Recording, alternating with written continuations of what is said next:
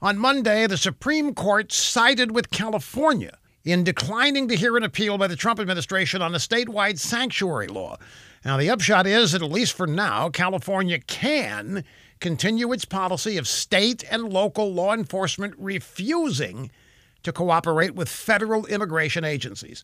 The Los Angeles Times editorial board was giddy over this decision. Within hours, they celebrated with an editorial accusing Trump of waging a mean-spirited, costly, and unnecessary war against illegal immigrants.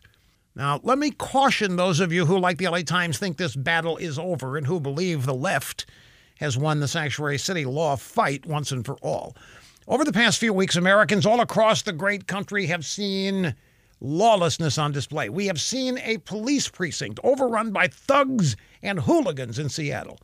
We've seen it set on fire. We've seen looting, arson, vandalism, violent attacks on business owners go unchecked as elected blue city Democrat leaders choose to sit on their asses and refuse to restore order or defend lives and property.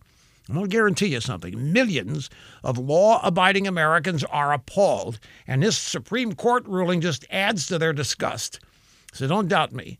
They're waiting until November to demonstrate the amazing political power of disgusted voter pushback against leftist human debris. It'll happen.